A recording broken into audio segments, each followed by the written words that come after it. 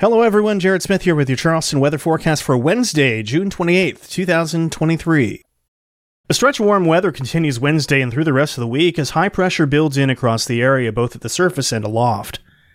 Downslope flow laid in some compressional heating and helped to mix out dew points enough to where the humidity won't be overwhelming.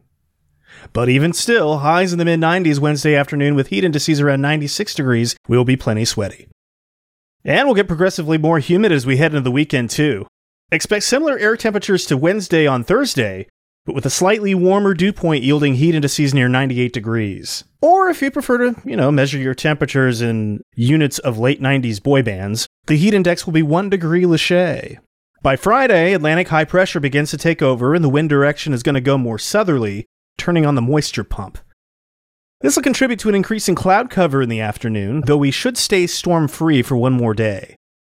And while the cloud cover will help hold highs to the low 90s, the low to mid-70s dew points will drive Friday's heat indices to around 100 degrees in the afternoon. From here, we turn even warmer heading into the weekend, with air temperatures in the mid-90s and dew points in the mid-70s on Sunday, combining for heat indices near 110 degrees, which is heat advisory criteria for July and beyond. So if you're going to be out and about, make sure you got plenty of water, make sure you're taking frequent breaks in the shade, and if you can stay inside in air conditioning during the heat of the afternoon, that's not a bad idea either. Save some of that out and about time for later in the evening or first thing in the morning. I know a lot of us are pretty well built for this, but you still don't want to play with 110 degree heat indices. Just not a good idea. Quick peek of the tropics shows reasonably unremarkable weather, save for the slight chance that Cindy's remnants may regenerate into a tropical storm as it heads towards Nova Scotia this week. The National Hurricane Center gives it just 20% odds over the next week to regenerate, though, and regardless of what it does, it'll have no impact on our weather here at home.